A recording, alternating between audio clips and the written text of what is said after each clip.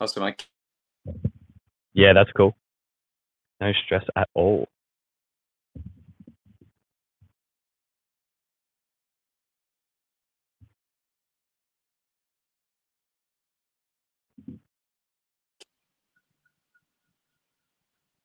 Awesome. I think we're on. Hey, man, you can hear me okay? And we're live. I didn't know we were live. Fantastic. Yeah, we're just recording. It's all good. I'll do a little intro and stuff first, but I just chucked it on record straight away just so I don't forget because Ah, I okay, can forget. cool. Gotcha. Well, Uh, nice to meet you. Nice to meet you, man. Lovely to meet you too. Mate, this has been such a long time coming. I looked back through my messages and it said, I think we first touched base in October or November of last year. And I was like, I've been meaning to talk to you for so long and I've been so pumped about it. So thanks so much. I Oh, well, appreciate that's you coming really on. kind. Thank you, man. It's good to meet you. Yeah, nice to meet you too. So what I'll do is I'll just do a little bit of an intro, and then I'll just open the floor for you to talk a little bit about what you do, what your specialty is, talk a bit about like what you're passionate about and why you do what you do. And then I've got some questions from the community that have come through that is super epic. They're actually great questions, to be honest, and you'll be able to just elaborate on those.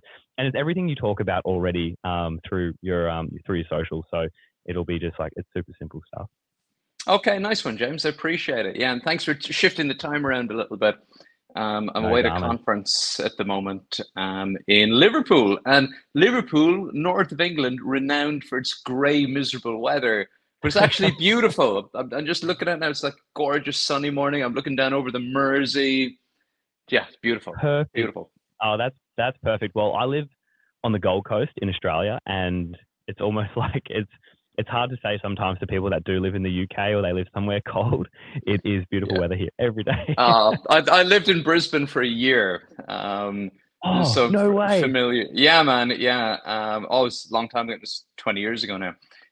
But the year after I qualified in medicine, I spent a year working as a young doctor in Ipswich and Oh, you're in lived, Ipswich.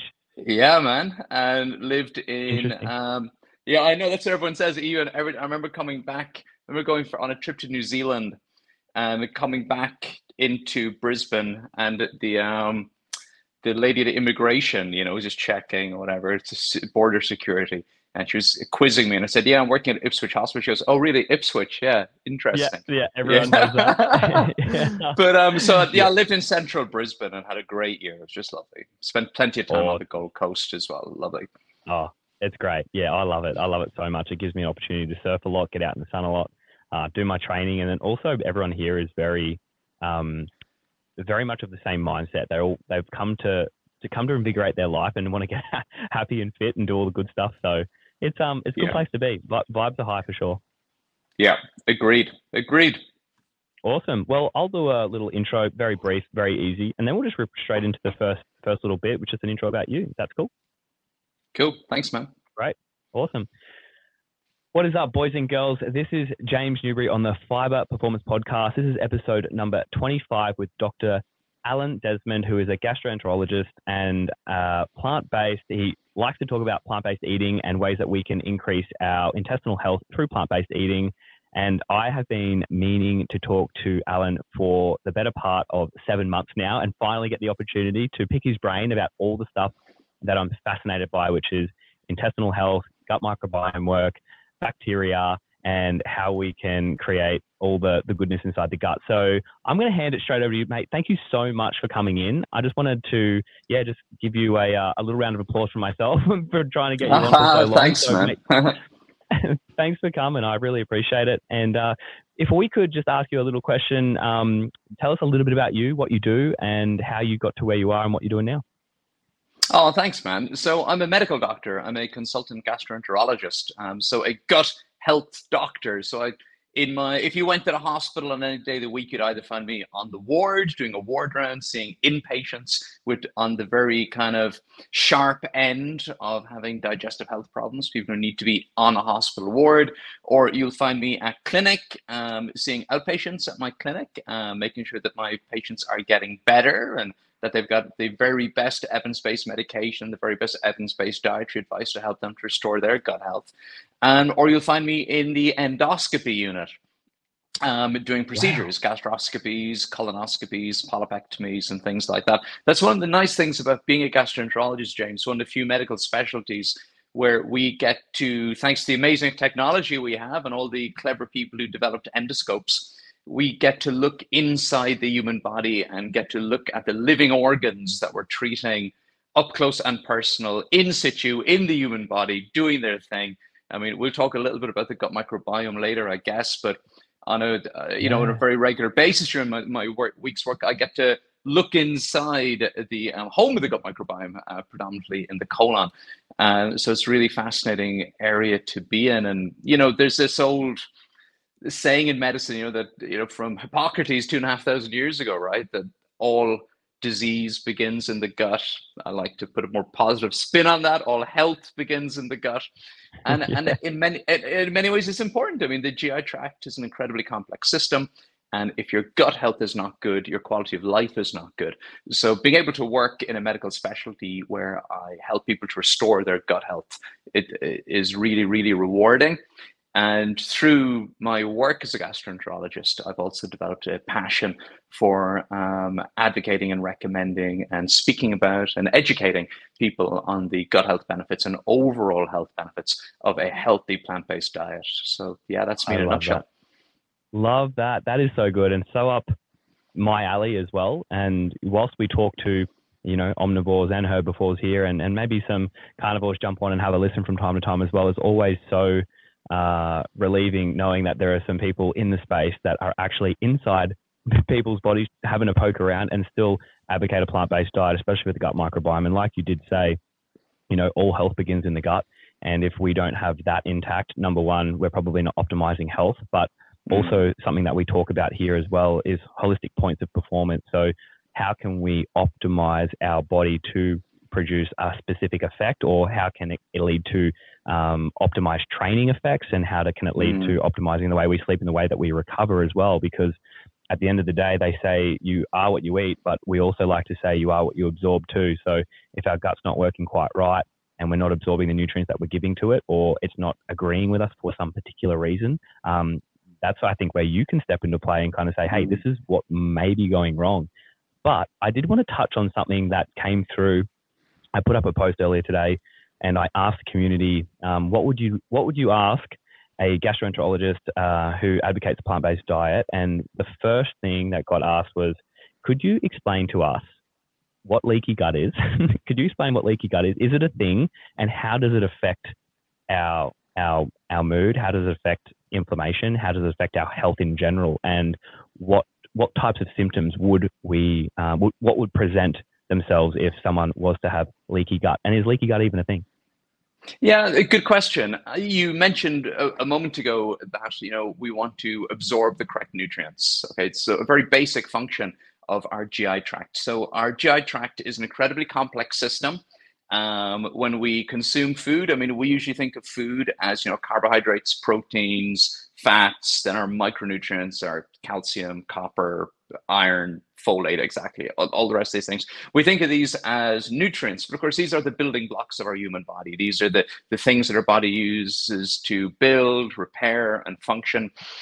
I think every day, a couple of ounces of your human body is brand new. You're constantly regenerating and building new parts of your human body. So the basic building blocks to do all that comes from the food that you consume, and you need to absorb that food into your digestive system. So most of the absorption of those nutrients occurs in the small intestine of your bowel. So overall, your bowel has a length of about 5 meters or 16 feet, a surface area of about 32 square meters, which is like half a badminton court. And that surface area, in many parts of it, that surface, if you think that badminton court, that is in many parts with the only thing that's separating the contents of your gut with all the food, nutrients, microbes, whatever else you swallow, toxins, infections. If you get Campylobacter or another gut infection, the only thing that's separating all of that from your human body, from your blood supply, from your immune system, is a single layer of cells protected by a little cover of mucus, a little mucin layer. So it's an incredibly well-balanced, dynamic, fascinating structure to look at. But with leakiness, of course, an element of gut leakiness is normal. You could argue that even absorbing food is leakiness. But when does gut leakiness become a problem? Well, gut leakiness becomes a problem when that epithelial barrier that I described, this little tight layer of cells, like a thin layer of translucent cellophane, if you want, when that becomes too leaky and the cells that make it up, the epithelial barrier, the tight junctions between them become damaged, which means that undigested food particles, microorganisms, and the byproducts of those microorganisms, such as lipopolysaccharides, are now able to enter our bloodstream in an abnormally easy way, activating our immune system, entering our bloodstream, contributing to chronic inflammation. And chronic inflammation, of course, being one of the unifying mechanisms that contributes to so many chronic diseases, everything from depression and low mood to inflammatory bowel disease, to cardiovascular disease, to arthritis, etc. So if we have a bowel that has abnormal leakiness or abnormal permeability, then we refer to that as leaky gut. Are you with me so far? Absolutely. Absolutely. So, that is fascinating. So in many ways, leaky gut isn't a disease process. It isn't an individual clinical entity. Right. But what it is one of the markers of a general state of poor health that can contribute to multiple chronic health problems. So how do we prevent leaky gut from happening? I mean, well, my whole jam is about food. As you know, I'm very, very interested in evidence-based answers around food for my patients. And at the moment, the standard Western diet, the standard Australian diet, standard American diet, standard British diet, standard Irish, standard American diet, or what's now been referred to as the global standard diet, is a perfect recipe for abnormal intestinal permeability and leaky gut and abnormal gut inflammation. Because right now we are all eating this diet, which is meat heavy, dairy heavy, processed food heavy, junk food heavy, filled with artificial emulsifiers, which reduce the mucin layer that helps to protect our gut, filled with artificial flavor enhancers, things like maltodextrin, which promote the growth of unhealthy bacteria within our gut microbiome and then help those bacteria to breach the gut barrier, contributing to this abnormal intestinal permeability. It's a fiber deficient approach to food. It is a plant deficient approach to food. And all of this very much contributes to abnormal gut leakiness. So getting rid of those processed foods and all of those junk food chemicals, which is tricky for people, right? Because right now, thanks to the global standard diet, about 50 to 60% of calories come from ultra-processed junk foods. Now, lightly processed foods, not a problem. You know, things like your tofus and tempehs, lightly processed. I'm talking about the ultra-processed stuff, James. You know, since the 1950s, the food industry has been pumping polysorbates and carboxymethylcelluloses and maltodextrins and lecithins and all of these artificial chemicals, which are made in industrial facilities. They've been pumping these into our food system by the metric ton for decades. Although many of them are deemed safe for human health, these junk food additives are, have no business in a healthy digestive system and really do contribute to chronic inflammation and abnormal gut leakiness. So get rid of the junk food. Just get the junk food, minimize it. I get it. Ultra-processed food is nice. It's occasionally nice to have it like a chocolate bar, a snack bar, something ultra-processed. Whether you're, vegan, carnivore, omnivore, or keto, I've got the junk food for you, okay? We've got junk food for everybody now. It's available, yeah. Whatever your dietary approach. But please do your best to avoid it. That's number one. Putting your focus on plants, plant-based foods is really, really important. We know that plant-based foods help to support the healthy gut microbiome, to reduce abnormal leakiness. We'll come back to that later. And then, alcohol is a big one. Alcohol, no surprise here, ethanol is toxic to your body. It's also toxic to your gut barrier. You don't need a gastroenterologist to tell you that. Anybody who's gone out and had a few too many beverages will tell you that their gut health is terrible the next day. Their appetite is terrible. The foods they choose to eat are terrible. The caloric intake goes up on those days after they've been out on the beer or whatever. And that's very much reflecting the toxic effects of alcohol in your gut. And then a few medications that are very commonly used in the modern world. So, as a high performance athlete, you know what it's like to have some aches and pains the next day or an injury, and often using a painkiller like a non-steroidal anti-inflammatory. So ibuprofen or ketoprofen or diclofenac or any of these wonderfully effective painkillers. We have these medications that reduce the production of prostaglandin in your body to reduce pain. Unfortunately, they also have a very real and negative impact on the gut barrier. The prostaglandin inhibition, reducing the production of that protective mucin layer that we see in the gut.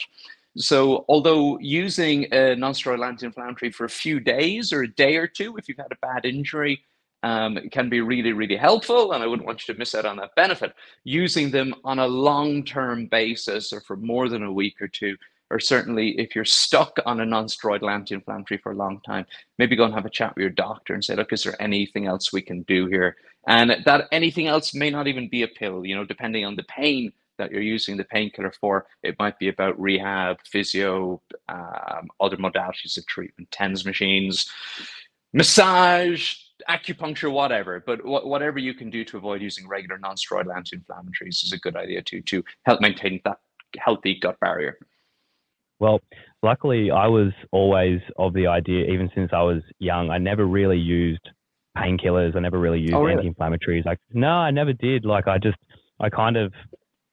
always kept myself in pretty good nick. I always was a big believer of trying to the natural approach to everything. So if I was, super sore, I'd go soak myself in the ocean, or if I would make sure I get sunlight on a regular basis, I would, I'd never really go down the path. And if I was sore, I was like, oh, well, my body's going through a process. I'll just, deal with the soreness, and I'll, might have a sauna or extra sleep or drink a little bit more water, just try and do it all as naturally as possible.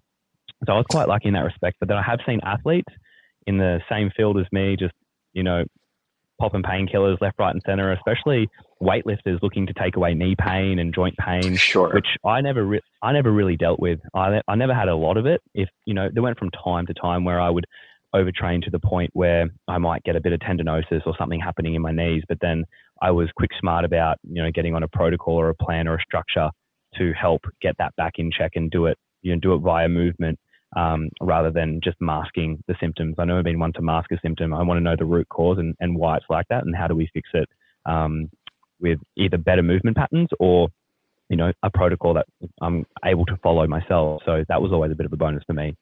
Well, that sounds like a good recipe for athletic longevity, ignoring injuries and filling yourself with painkillers. So it definitely sounds like a short-term plan. Yeah, and one thing that you mentioned there which is fascinating to me is that mucosa layer that you were talking about.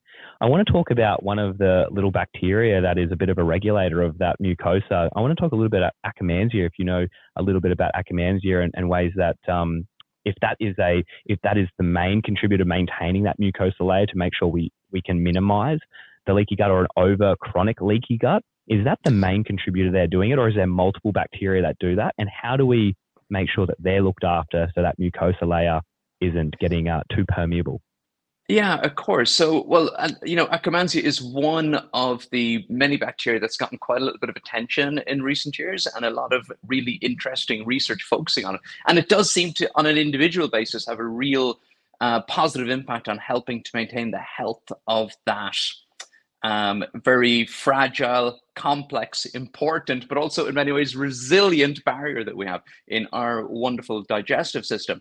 But I have to say, I think for individuals, and I think particularly for high performance individuals, we can often kind of zoom in on like this one bacteria or this one thing we can do that is going to help us. And I'm sure that I'm sure if I went online right now, I could probably buy some probiotics which are using the Akkermansia to to market their product, right? And it's so if I just take this, I will restore my gut microbial health. But I have to say, the things that we just spoke about a moment ago have so much more evidence to support them in terms of maintaining and helping and benefiting a healthy gut microbiome. So it might be worth kind of just to leave Akkermansia for a minute and just go up to the kind of 10,000 feet view of the gut microbiome and what it is and the behaviors that we can take on each day, particularly around food, to maintain overall healthy gut microbiome. So then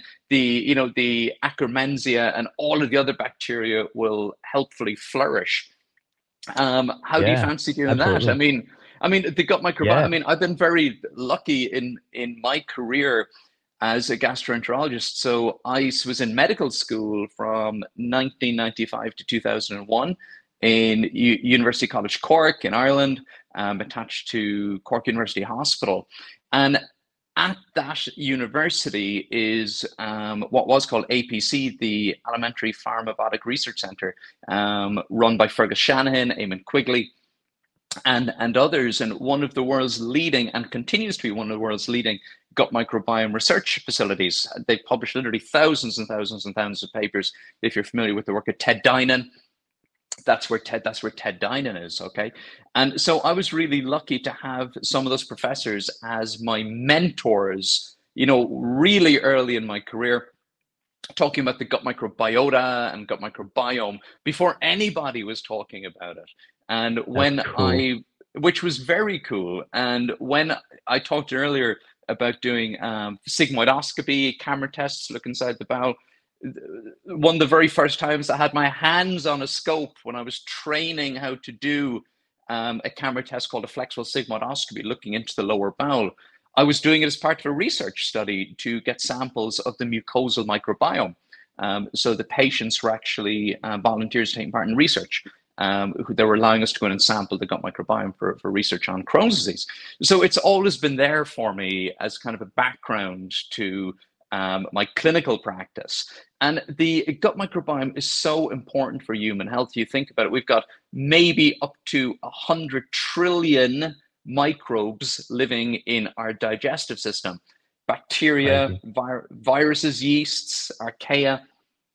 It is crazy, right? So that's, as many cells as the rest of our human body, as more genetic material, far more genetic material than the rest of our human body.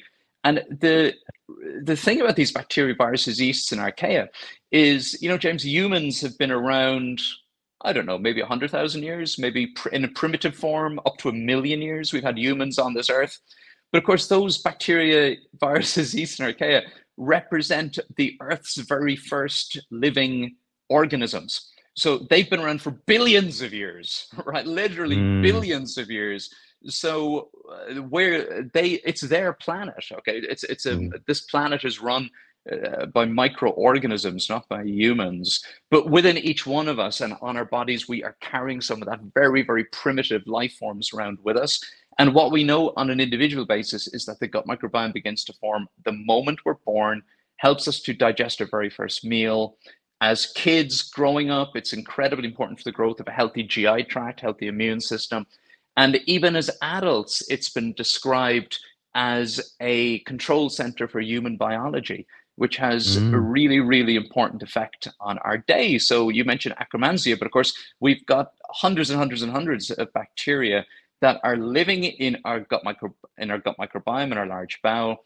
And as they metabolize the food that we feed them 3 or 4 or 5 times a day, they are metabolizing, that is food for them too.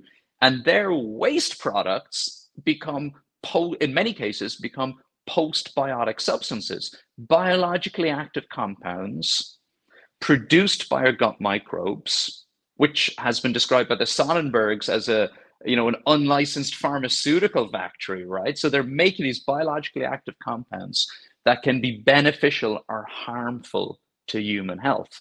And, Akkermansia is a eubiome, a gut microbiome, a gut microbe that has beneficial effects on our host health, helping to maintain our gut barrier. And then we got our pathobionts, the bacteria that have a net negative effect on gut health, like Bilophila wadsworthia, for example. So Bilophila wadsworthia is a bacterium that thrives in a high fat environment. So if you're eating, standard Western diet with a lot of meat and dairy, etc., you're by definition consuming a high fat diet. If you're consuming a carnivorous diet, you are by definition consuming a high fat diet. And a bug like Bilophila wadsworthia produces secondary bile acids. So when you eat all that fatty food, your body needs to make a lot of bile to help emulsify and digest it. The residual bile gets delivered to your colon, becomes food for your gut microbiome. The bilophilic bacteria like Bilophila wadsworthia love it.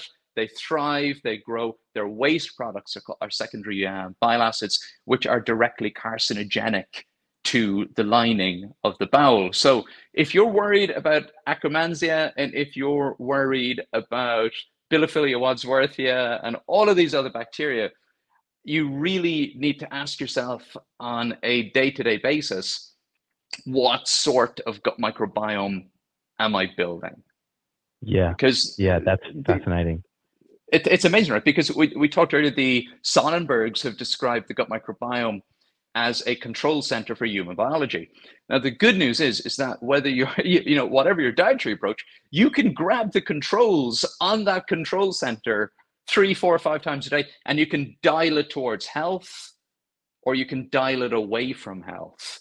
And that's why I've become so passionate about talking to my patients about food and the gut microbiome. That is super fascinating. And you literally just touched on 5 or 6 points there. I was like, oh, yes, this is exactly what we're talking about. So when we're looking at either trying to optimize that gut microbiome or that diversity or that environment, the types of foods that we're looking to bring into that environment, some of them are going to be digested early on, potentially by our enzymes, and then some are going to make their way through further and be digested by the bugs.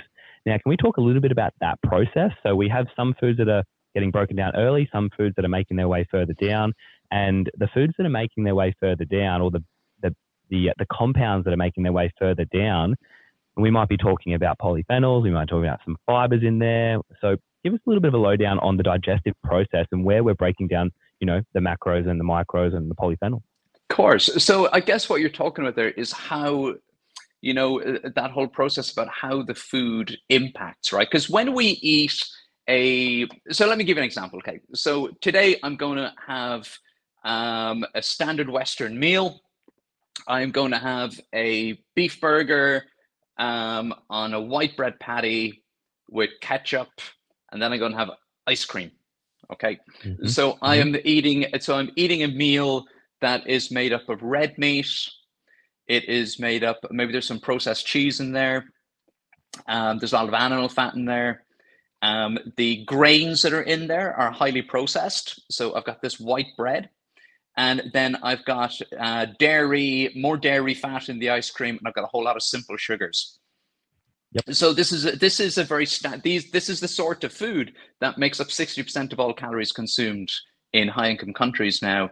In the UK, about 80%, for about 20% of people, 80% of calories come from foods like this. So this isn't theoretical. This is something that's happening right now, okay? So because the grains are highly processed, your body essentially treats them like simple sugar. They get absorbed in the proximal GI tract. They never get to the gut microbiome. So your gut microbiome is deprived of having any experience of having consumed whole grains, because you have simply consumed, a highly processed white bread, which is like sugar. The sugar in the ice cream gets digested very early. Gut microbiome never gets to see it. So you're fascinated, but the human body, the digestive system is incredibly versatile. That's why humans have been so successful. People, there's a lot of people online arguing, human physiology is designed, to be carnivorous. We're more like apes. We're more like chimps. We're more like pigs, whatever, and people are arguing about this. But the fact is, the human digestive tract is incredibly capable of extracting nutrients from a whole range of foods. And that's why the human organism has been so successful in so many environments historically. I mean, humans, no, whatever we've given or we've been able to scrounge out over our evolutionary period, in many cases, we've managed to make it to the age of 18 or 19, procreate, ensure the survival of the tribe, and then die. Okay, so humans are really, really good at surviving on whatever food you give them. Now, there's a difference between surviving in ancient times and thriving in the 21st century. Okay, but anyway, so you have this standard Western meal, and what we're talking about here is the residuum. So your gut gets to work, absorbs the iron. If there's some calcium in the ice cream, that'll get absorbed. The proteins will get broken down into their constituent amino acids, and those will be absorbed. But the heme iron and the non-heme iron and whatever else is in the red meat will get absorbed. So what we're left with is what we call the residue. So, or chyme. This residue is now delivered to our colon, which is the home of the gut microbiome. Now, because we've chosen to eat this standard Western meal, what our colon receives consists of or includes a lot of bile acids, because we've had to produce a lot of bile to emulsify and absorb the ice cream and all the fat in the meat. We get residual protein. This is a very high animal protein meal. So our body doesn't absorb all of that protein. So we now have animal protein and animal amino acids arriving in our large bowel to become food for our gut microbiome. There's hardly any, if any, polyphenols, maybe some snuck in, maybe there was some tomato in the beef burger. And so we're depriving our gut microbiome of that. And from the meal I've just described, unless there was some lettuce and tomato in that burger, there is no fiber. There is no plant-derived fiber here. So there is no fiber. Wow. There is no fiber in the residuum that arrives for our gut microbiome. So now this liquid gets squirted into our large bowel. It is the home of the gut microbiome, and straight away in the ascending colon, our gut microbes or colonic microbiota start to seek it out as food. You are now feeding certain types of gut microbes that thrive on bile animal protein and in a fiber deficient environment. And, so you have now got what we call a proteolytic gut microbiome, a gut microbiome that's thriving on animal protein. You've got a bilophilic, a high fat gut microbiome that thrives in a high fat environment, which is really a high bile environment by the time we get down to the gut microbiome. So we talked earlier about postbiotics, okay? Eubionts and pathobionts. So the bacteria that we're feeding here are almost exclusively producing postbiotic substances. This unlicensed drug factory is now producing biologically active compounds, which are almost universally harmful to our gut health. We are getting secondary bile acids, ammonia, hydrogen sulfide gas. We're getting trimethylamine, which will be absorbed into our bloodstream, be converted into TMAO. And we are getting very few short chain fatty acids. So we can talk more about butyrate acetate, propionate later, but short chain fatty acids, incredibly beneficial to human health. Your gut microbiome can produce them by proteolytic fermentation, but it's a very inefficient way to produce them. So you are now depriving yourself of optimal short chain fatty acid production. So what effect does this have on the epithelium of your large bowel? It promotes barrier dysfunction, epithelial dysfunction, DNA damage, genotoxicity, carcinogenesis. In short, you're producing a gut microbial environment that is conducive to chronic inflammation, increases your risk of colon cancer and multiple other GI cancers, as well as contributing to abnormal gut permeability, chronic inflammation, coronary vascular disease, dementia. The list goes on and on and on. But so that was today, James. But tomorrow, because you've just heard this podcast, you say, okay, I'm going to do something different today. What sort of gut microbiome am I going to build today? I'm going to build a different kind of gut microbiome. I am going to have a meal that looks like a meal that's been enjoyed by the healthiest populations in the world for years. A very, very Mediterranean, very whole foody, very plant-based dish. I've got whole grains, I've got vegetables, I've got fruit, I've got chickpeas and black beans, I've got plant protein. This is like a whole food plant-based diet. The veggies and the whole grains, the intact complex carbohydrates are the star of this dish. Love So that. I love that. once again, so your digestive system, your incredibly complex digestive system gets to work. You chew the food, you swallow the food, you know, the enzymatic degradation, the chemical degradation kicks in. This food passes through your small intestine where most of the absorption happens. And of course, now, because of your healthy dietary pattern, even before we get to the gut microbiome, you are benefiting because this meal, this dietary pattern that you're now eating is higher in vitamin A, vitamin C, in polyphenols, in folate, in phytonutrients, antioxidants. You're getting all the good stuff, the vitamin C. You're getting all of these good things that put people who eat a healthy plant-based or plant-predominant diet in such a good position when it comes to their overall health and their gut health, okay? So all of that absorption goes on. The non-heme iron is absorbed. The calcium, the copper, the magnesium, the folate, it all gets absorbed. Your body gets to work with it. So now let's talk about the residuum, the stuff that is delivered from the small intestine through the little valve that separates your large and small bowel, the ileocecal valve, into your ascending colon, your large bowel, the home of the gut microbiome. So it's like night and day because now you're eating a meal that is naturally lower in fat. It does contain fat, predominantly unsaturated and polyunsaturated fats, which naturally occur in fruits and vegetables. I mean, those have required some bile production to emulsify them, but far less than you got from the previous meal. So there's hardly any bile acids arriving. So we're not feeding those bilophilic bacteria anymore. You have eaten a meal that's, and I mean, people worry about this. I'm sure in your world, in the CrossFit world, people worry about the fact they haven't gotten enough protein in this meal. You know, we can talk about that later. There is adequate protein in that meal, not excess protein. So you're not getting that animal protein. You're not getting that excess protein delivered to your gut microbiome. You mentioned polyphenols earlier. So this meal is packed with polyphenols. And of course, most importantly, packed with a diversity of fiber. So the fruits, the vegetables, the whole grains, etc., all contain these different forms of dietary fiber, which is non-absorbable, different forms of microbiome available carbohydrates, which are going to feed different families and different subtypes of microbes, leading to a healthy and diverse gut microbiome.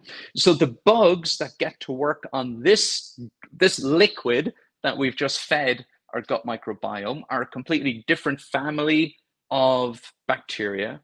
They produce short-chain fatty acids, they produce vitamins, they produce antioxidants, and they don't produce secondary bile acids. They don't produce high levels of hydrogen sulfide gas. And this produces a healthy environment within the gut microbiome, which promotes anti-inflammatory pathways, healthy cell metabolism, anti-proliferation, anti-carcinogenic. So you have now built a gut microbial environment that is not conducive to chronic inflammation or colorectal cancer. And in the last 2 years, we've also learned about the benefits of having some fermented foods alongside that meal, which can even tap into novel anti-inflammatory and anti-cancer pathways that just the high fiber approach alone can't tap into. And when we take that science, that theoretical science that I've just described to you, it's not theoretical science, very well mapped out science, on the patterns, dietary patterns that promote a healthy gut microbiome and the dietary patterns that fail to do so and do the opposite. When we go out into the world and we do research to look at gut microbiome in people who are healthy and unhealthy, it bears out. So a few years ago in Nature, there was these 2 papers published looking at people with bowel cancer. Okay, bowel cancer, the #1 non-gender specific cancer on Earth.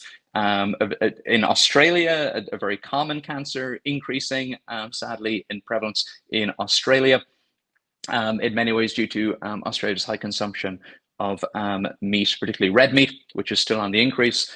But what they did was they looked at patients with colorectal cancer, and compared them to patients who didn't have colorectal cancer.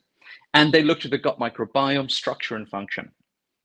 But what's really interesting about this is this research was done globally. So this was done in multiple different countries with multiple different food cultures, multiple different genetic backgrounds to the patients. But what they found was the gut microbiome signatures in colorectal cancer patients were consistent across these multiple populations and multiple food cultures.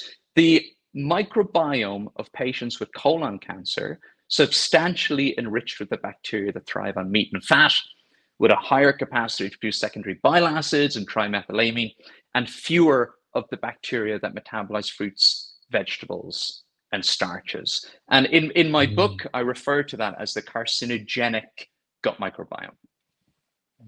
That is so fascinating, Alan. Honestly, like I think this is the type of education that we should be pushing out more and more and more, which is like why I love to do the podcast, because people are getting real-time information from the latest science and looking at what the latest research is showing. Now, you mentioned in there feeding particular gut microbes. Some feed on fat, some feed on animal protein, some feed on plant fibers. Now, if we are feeding a particular set of gut microbes the same thing on a regular basis and they're becoming stronger, will they populate more and take up more space in that gut microbiome and then shun the other ones, or will the other ones die off eventually, decreasing our diversity in the gut? Is that something that can happen, or do they lay dormant or stay around, or are there particular strains that kind of go away and never come back unless we try and, reseed them if we can do that? So I guess my question is, if I was to break it on down, if we constantly use and if we constantly feed on the same things, are we creating dysbiosis in the gut? Well, the gut microbiome is incredibly resilient and incredibly good at bouncing back from damage or insults. And we could talk about that with antibiotics later, but I think the research around antibiotics in the gut microbiome, which people are often very worried about, to me, when I look at it, I see science that demonstrates that the gut microbiome is incredibly resilient and incredibly good at recovering and recuperating. I've heard people use the analogy, which I think is very useful, of a garden. Okay, so if you have a garden and you do your very best to take out all the plants and you just want a green lawn and you just want 6 different kinds of flowers in there, because that's the garden that you want to have. You want to look out, say, perfect green lawn and maybe 4 or 5 different types of flowers. You have now decided you're going to have a lawn and a garden with very low diversity. You have reduced the diversity of living things that are growing in your garden, and you are probably going to reduce the diversity of living things that are going to come and live in your garden, right? You are producing an unnatural garden. Okay. Yep. But if you stop raking and cutting and spraying the chemicals that kill off the plants that we refer to as weeds, and if you stop doing that for 6 months or a year, and if you come back, you're going to come back to what looks very much like a meadow. You're going to come back to something that has rewilded itself, correct? Yep. And in many ways, the gut microbiome is very similar to that. It has a huge capacity for changing according to the food. So in my book, I talk about research on Western lowland gorillas. So how is this relevant? Well, it's very relevant. If you look at research in human beings, and if you look at the structure and composition of our gut microbiome throughout the year, you'll see papers saying that the gut microbiome is incredibly constant. It hardly changes in humans. You've got a certain gut microbiome and it just stays like that. But of course, the reason the human gut microbiome in high-income countries is so stable is because we eat the same foods. We don't spend time in natural environments. Our daily habits when it comes to food, sleep, and exercise are mostly very constant. They're very regimented. So we do the same thing, we eat the same thing, January through to December, year round. So of course that makes our gut microbiome very stable. If you look at Western lowland gorillas in Africa, so they are 98% genetically human. They're some of our closest genetic relatives in the rest of the animal kingdom. They live in many ways in the way that very, very, very primitive humans lived. They live outdoors in nature. They're drinking from streams, they're covered in dirt, and they eat apart from the occasional termite, they eat a varied, exclusively whole food plant-based diet. Okay, about 100 grams of fiber a day plus. But what's really interesting, and I just love this research and the research papers on this, because they vary the food that they eat depending on the season, very much so. And the plant diversity in their diet changes and fluxes on a monthly basis. So, during certain seasons, they'll be filling their boots with lots of juicy fruits and all that kind of good stuff. And then during leaner months, they'll literally be eating bark and seeds, etc., trying to eke out enough calories to get through the day. And their gut microbiome is incredibly labile, if you want, and incredibly responsive. Of course, what we know in human research now is that, no surprise, the human gut microbiome is just as responsive to healthy dietary change and to healthy habits. And there are things that we can do on a daily basis that can substantially improve the health of our gut microbiome, can substantially improve our overall health. And, it's interesting because when you go to the research on this, and when you really sit down and go, okay, I'm going to go online and I am going to get like 5 tips to improve my gut microbial diversity and increase my gut microbial health overall, you're going to find things like this. You're going to find, number one, eat a varied, predominantly or exclusively plant-based diet. So eat 30 different plants per week at a minimum. Get your protein from plants. Excellent advice to build a healthy gut microbiome. We can talk later about some of the research showing how people who eat a varied plant-based diet, demonstrably have a healthier gut microbiome. The plant-based gut microbiome is a healthier gut microbiome, number one. Number two, get sleep. Make sure you're getting enough sleep. We know that beyond food, there are other things that impact your gut microbiome. So we know in people who do shift work, we know that people who've been sleep deprived or suffering from jet lag, their gut microbial diversity takes a hit. The fiber-loving bacteria are reduced. So getting enough sleep. There are some researchers who think that our gut microbes help to set our diurnal sleep and wake pattern.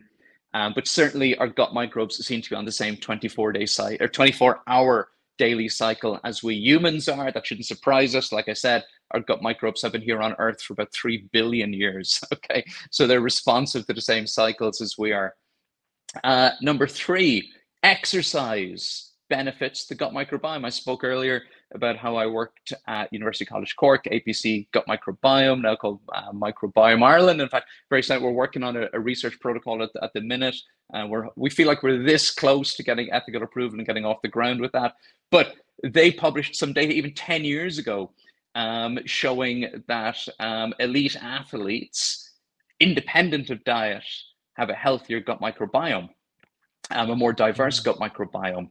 The initial study was done on elite rugby players, Munster rugby players, actually, initially. Wow. So further research has shown us that everyone can benefit from that. Okay. Wow. Spending time in nature is important. Where do our gut microbes come from? I mean, every surface on Earth is covered with microbes.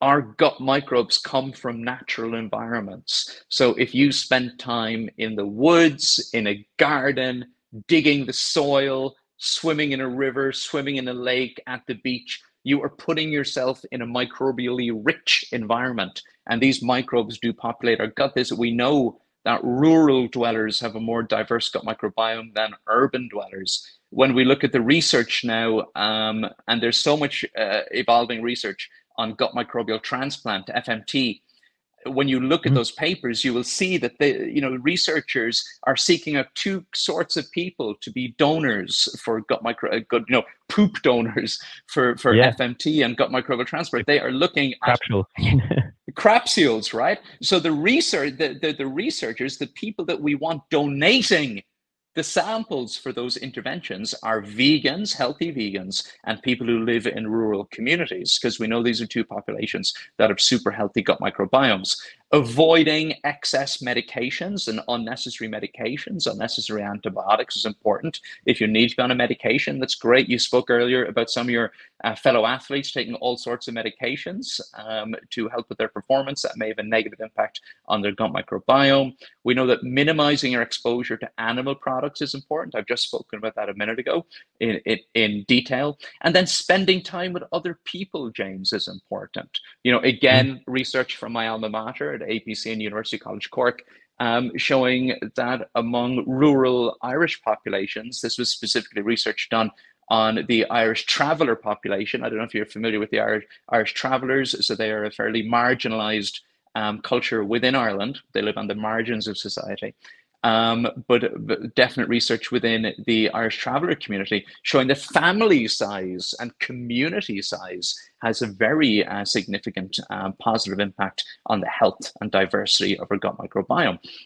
Now, can I add one more tip onto that? I think in recent years, we've seen, Chris Gardner's research and the Sonnenberg's research on the intake of fermented foods. So fermented foods have been around for a very long time. Really originating from when we didn't have refrigeration and we needed other ways to preserve our foods. They've had a bit of a comeback in the last 10 years in high-income countries where people are enjoying the kind of complex tastes of things like, kombucha and kimchi, kefir, etc. And what we know, thanks to the Sonnenbergs and Chris Gardner and their research in the last few years, is that when we consume even one or two servings of fermented food, so your kefir, your kombucha, your sauerkraut, etc., that brings even extra benefits to our gut microbial health. So those are evidence-based, bang up to date recommendations for a healthy gut microbiome. But of course, they are also evidence-based, bang up to date recommendations for better coronary vascular health, better mental health, better overall health, improved happiness. So I guess what I'm trying to come back to is we talked at the start of this conversation about how a healthy gut microbiome is in many ways integral to being a healthy human. We talked about how all health begins in the gut, okay? So to take in food, to digest it and turn it into the building blocks of our human body is a very basic and integral human function. So it shouldn't surprise us that evidence-based advice for a healthy gut and a healthy gut microbiome is really evidence-based advice for being a healthy, happy, and long-lived human.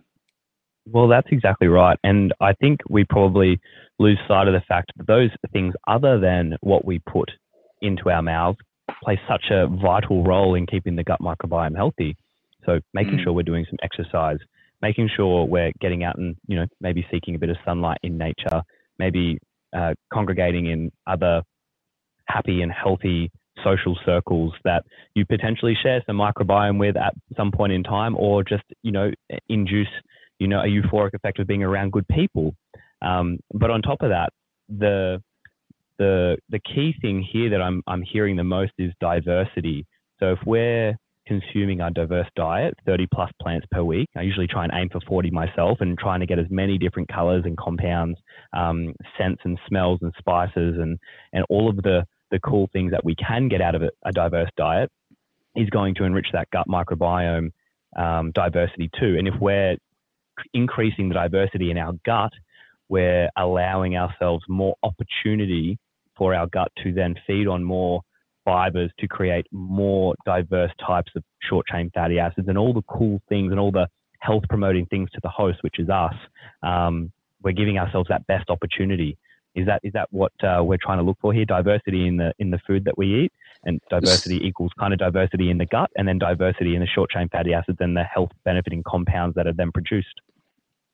So the diversity concept came from research done by the American Gut Project. So the American Gut Project analyzed the gut microbial structure and function of, I think, about 12,000 volunteers from the United States and the UK, predominantly the United States, also the UK, Australia, I believe, and a few other countries. So was a very deep dive into the impact of diet on and lifestyle and medication use and exercise and all the rest of it on our gut microbial structure, function, and diversity.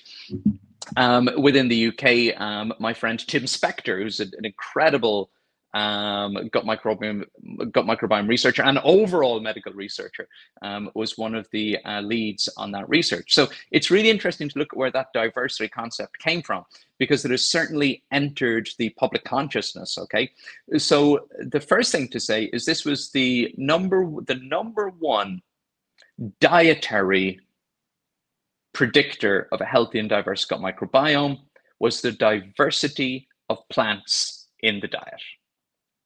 Wow. Not diversity of foods, diversity of plants. So that's important. Number two, it was 30. So they said more than 30 plants per day. They found that individuals who were consuming more than 30 different plants per week unlocked certain fiber-loving bacteria within their gut microbiome that they just didn't see in other people. However, because this research was done in high-income countries, the fewer than 1 in 250 people were hitting that 30 plants per week mark. So that's thanks to the standard Western diet. So when we talk about plant diversity, and the more than 30 days is actually an arbitrary number, it's just how the stats figured out, it's really important to remember that this was within a population almost exclusively in high-income countries where the standard Western global standard diet prevails. So I don't think it even begins to describe the benefits of having a diverse plant-based diet.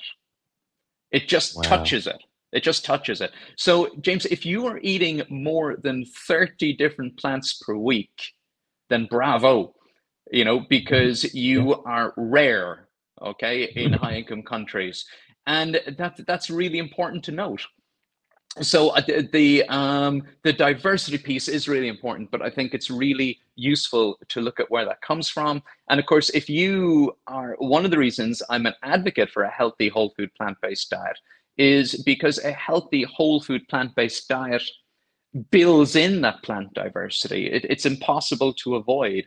You'll be eating 30 different plants maybe every day or two. And you are going to have a level of plant diversity in your diet, which is extremely rare in high-income countries now. And the lack of plant diversity is one of the key reasons why our gut microbiomes are so unhealthy, which contributes to so many gastrointestinal disorders, but is also just one of the factors that is contributing to our high rates of obesity, overweight, type 2 diabetes, cardiovascular disease, dementia, et cetera, et cetera. Yeah, well, that's super fascinating. For me, when people come to me and say, "Hey, James, I'm looking for optimal performers. I want to go to the CrossFit Games. I want to compete with the best in the world," I usually touch on the first thing is they're looking for a program. They're looking for, maybe the quick fix. And this is not everybody. This is not going to blanket statement everyone, but a lot of people are just like, give me the program that's going to set me apart from the rest. I'm just like, tell me about your sleep, or tell me about your diversity in your diet. And the idea for me has always been, I never wanted to sacrifice my longevity or long-term health for a gold medal. Short-term, that just wasn't an interest to me. I love competing and I love being fired up to compete. But the idea for me was to become and to help people become as healthy as we possibly can, because if we are at optimal health, we then give ourselves the most opportunity to be the best performers on the planet. And that is making sure that we're optimizing our mitochondrial function. We're optimizing our sleep. We're optimizing the way the gut microbiome works. We're optimizing the way that we deal with inflammation and regeneration of cells. We're optimizing everything that we possibly can.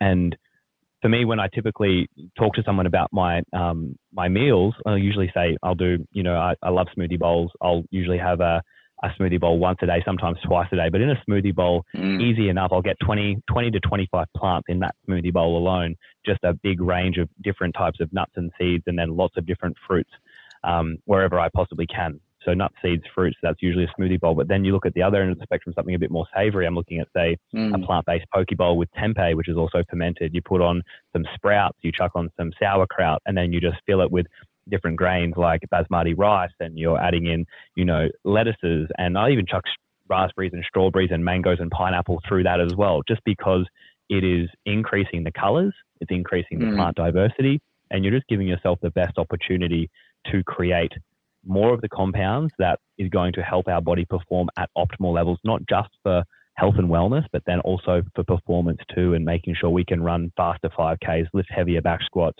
and then live longer and happier and still be out in the surf having a wave at 70 years old and not being, so buckled down that you just can't regenerate and things aren't working optimally anymore.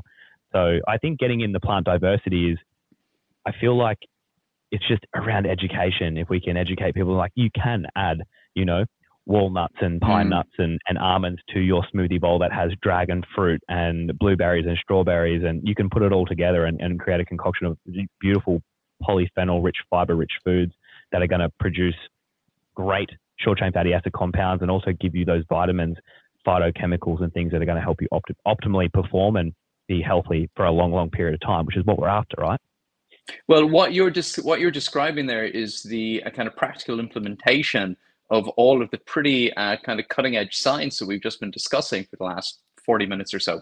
So that's the beauty of this, is that we've talked about some complex stuff here, but when it comes down to your day-to-day practices, it is actually very simple. Now, the fact that it's very simple doesn't make it very easy. It's simple, but it may not be easy for people. So I love what you're doing in that you are helping to educate, motivate, and support people. And I think as a doctor, working with patients predominantly who will be eating the standard Western standard global diet, and working with a wonderful team of expert dietitians and pointing them towards the right resources, we can really, really help people to become educated, motivated, and supported to make these changes. Because for many people, the things that you've just described a moment ago, which to me, having tempeh and grains and all these fermented foods, that has become a habit that I have built over years because of my interest in gut health and my own overall health. And living a healthy life and being happy and healthy on a daily basis, and also adding healthy years of life to my time on this earth. But for a lot of people, that would sound so completely foreign to the system that they've grown up in. So good on you for helping to motivate, educate, and support people to build those habits and make those simple but not easy things something that they are now consciously competent in, and which they implement on a daily basis. So if someone, when people ask me, is a healthy diet and lifestyle worth it? I say, well, check in with me in 60 years. I'll be 105. And we can sit down and discuss whether it was worth it or not. Yeah, exactly. Oh, and I appreciate that. And I thank you too. I think what you're doing is amazing, especially with the reels. And if you guys haven't seen Dr. Alan's reels before, jump onto his Instagram and check them out. They're fascinating. And every day you can absorb a little bit of extra information that you can then implement into a very easy practice. And I think the thing that most people do is there are a lot of mindsets out there that are all or nothing. If I don't literally just go cold turkey straight away and flip everything all in one go, then it's not worth doing. And that is sometimes not the best way to do it. Simple, slow progression and consistency is key. And that goes for training as well. But if you're looking to try and shift your diet from that very common Western diet that we have into a more of a plant-rich diet, do it over the course of a couple of months or a few months or 6 months. But start with something simple and easy to do. Write a list on the fridge of 20 different plants that you're going to add in each week. Tick them off the list as you eat them. Just once is fine. You might have one of those plants 5 times and might have only, you might have one of those other plants once. But then when you hit the 20 and you can do that for a week, go to 25, then go to 30. And then if you can hit 35 or 40, bonus. And then now you're starting to unlock your shopping cart when you go to do your weekly shop or you go to the local markets to get your produce. You now know what to get. Before, it was not even a consideration that you go and might pick up an apricot, or you might go pick up some walnuts, or you might go pick up some pecans. That wasn't on your radar because it just wasn't open to you. You don't know what you don't know, right? So now you're starting to broaden your horizons and broaden the spectrum of the foods that you're now eating. And in turn, you're also broadening the way that you are combating, this the world that we live in, which is, constant threats and constant threats of disease and pathogens. So the idea here is to broaden your horizons and diversify that diet as much as we can.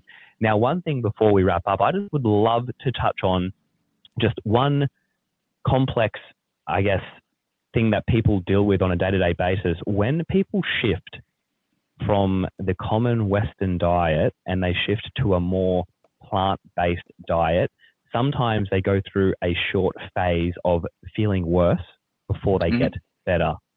Could you explain what's happening when you shift your diet and your gut microbiome and your whole intestinal tract is dealing with something completely different that you've never consumed before, even though it may be healthier, but it feels terrible in the initial phases, and some people don't make it through those phases because they think it feels worse? I think that can happen in some people, and obviously those people then seek support, and we do hear a lot from them. But it's important to remember that a healthy plant-based diet is a really healthy way to eat. It is really good for your gut microbiome. We know that, for example, that people who eat a healthy whole food plant-based diet are at substantially reduced risk of serious gut health problems. For example, 80% less likely to get a GI cancer, 50% less likely to get an inflammatory bowel disease, less likely to be admitted to hospital for any reason, perhaps up to 90% less likely to have a heart attack or a myocardial infarction, reduced rates of type 2 diabetes, high cholesterol, high blood pressure. It makes a difference. Okay, it makes a huge difference to your health, including your gut health. I think for the majority of people who move to a healthy plant-based diet, they don't experience problems. But if you've been eating a very plant deficient, a very plant deprived diet, and then you go, okay, I'm going to turn everything on its head tomorrow, kale smoothie, poke bowl, chickpeas, black beans. So you're going from 0 to 90 in one day. Then for many people, their gut microbiome, their physiology is not ready for that. The advice you gave a moment ago about baby steps in my own book, I talk about, start with breakfast, then move on to lunch, then move on to dinner, then move on to snacks. If you're eating 3 servings of fruit, 3 servings of vegetables, and 3 servings of whole grains each day, which most people aren't, you are ready for a healthy dietary change. Okay, you're at the point where you can now embark. So what can you do? I think the main tip is just as you've said: take a step back, slow it down. You're fermenting, you're producing gas, you're producing liquid. That's going to be an issue for you. So slow it right back down. And make the change gradually. And I guess the other thing, James, is like often when people decide to embark on a healthy whole food plant-based diet, they completely turn their dietary approach on its head. And then they come back, and that not only does that, so they've replaced their morning bacon buddy with a kale and mango smoothie. And not only have they just really, really, really ramped up their dietary fiber intake, they're also going to miss the bacon buddy that they've been eating for the last 30 years, and it's going to make it unsustainable for them. So another key tip is to look for healthier plant-based versions of foods that you already love. So you're not, if you like, chicken curry, get a nice healthy chickpea curry recipe. If you like a burrito, make it, okay, it's the same burrito, but we're going from beef to black beans. You like to have a bacon sandwich in the morning. What can we do? Well, maybe we can learn how to make a mushroom sandwich in the morning, maybe with some nice smoky flavors or some baba ganoush or some, barbecue type sauces in there. So you're getting those same flavor notes, that same experience, but you're doing it in a much healthier way. So just find healthy plant-based versions of the foods that you already love. A healthy plant-based diet is completely compliant with every food culture, every preference that's out there. You can find the healthy plant-based version of the food that you love and have that. It's going to be far more sustainable in terms of your gut health, your digestive health, but I also think psychologically more likely to be sustainable. more familiar to your family. You know, I met a lady at an event I did last year, and she called herself, I think she called herself the stealth vegan or the undercover vegan. I can't quite remember. And I said, that's a really Yeah. interesting name. Why do you call yourself that? And she goes, oh, well, you know, after reading all the research and I listened to your podcast and read your book, I decided that my whole family should go plant-based, but I didn't tell them. Ah, And I cook for my husband and my three children. So yeah, I just started making everything plant-based, and they didn't notice for about 3 or 4 weeks. I love that so much. That is so Mm. cool. Oh, good on it. Oh, I think that's great. Well, something else that I'll just quickly touch on just before we finish up um, is that if you're also looking for things that are going to that you might see from moving to a plant-rich diet or a plant-based diet exclusively as well, and this is just personal experience in my mind. I had an accident maybe 4 years ago now. I came off a mountain bike and I broke T2, T3 spinal processes, Oh four no. ribs, punctured lung, had a pneumothorax, pretty nasty concussion as well. I was completely plant-based at the time. And the bounce back and recovery, I was back.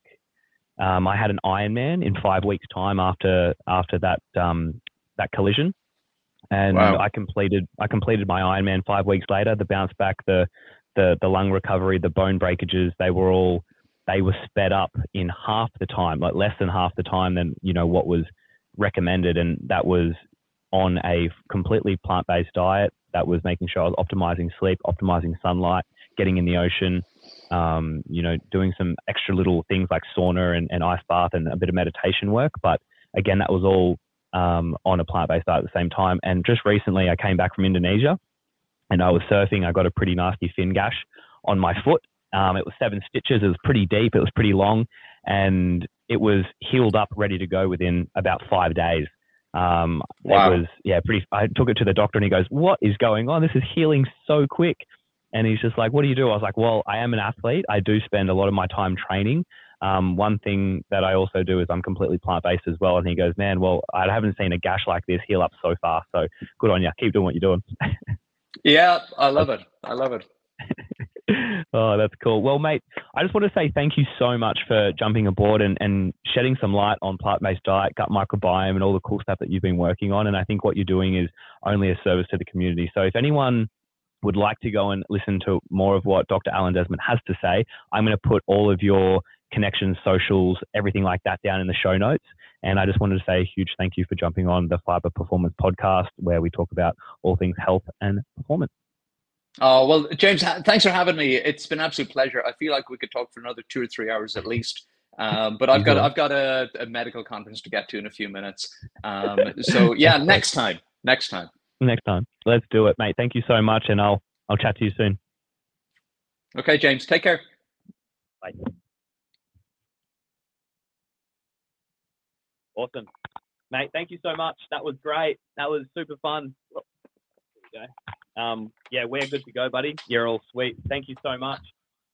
Let me just check. With this browser I'm using, whoop, I'm just plugging in my phone. It's about to run out of juice. So can I just leave this browser now?